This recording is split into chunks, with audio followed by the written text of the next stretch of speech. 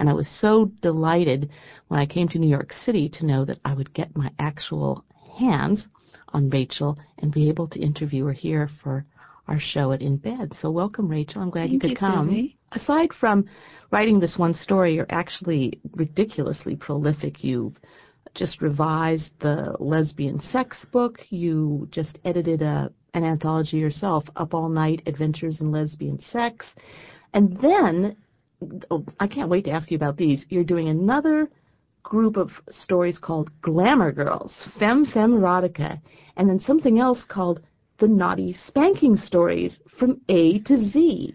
What is the Z in a spanking story? Well, this author, Allison Tyler, has this press, Pretty Things Press, and their thing that they're really into is doing these A to Z anthologies, so about 26 stories, one starting with A. You know, the titles each start from, well, a letter from A to Z.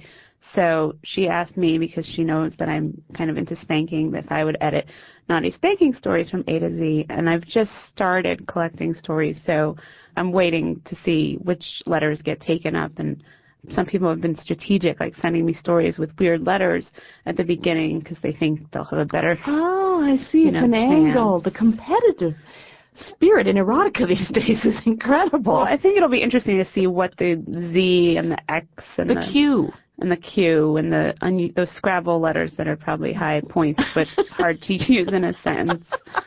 Although for Glamour Girls, I'm not doing A to Z, but I have a story starting with Z for that. Well, I don't know if there's been a femme lesbian erotica book before. Has there? Well, something? To my knowledge, not specifically, and that was why I wanted to do it, because I kind of wanted to present a whole book of stories. And one of the first things I say in my call for submissions is that this is not like girl porn, which I think is the predominant image of two girly girls together. And I kind of wanted to present an authentic look at lesbians and lesbian-identified women who are femme-identified in some way and who like other femmes, and how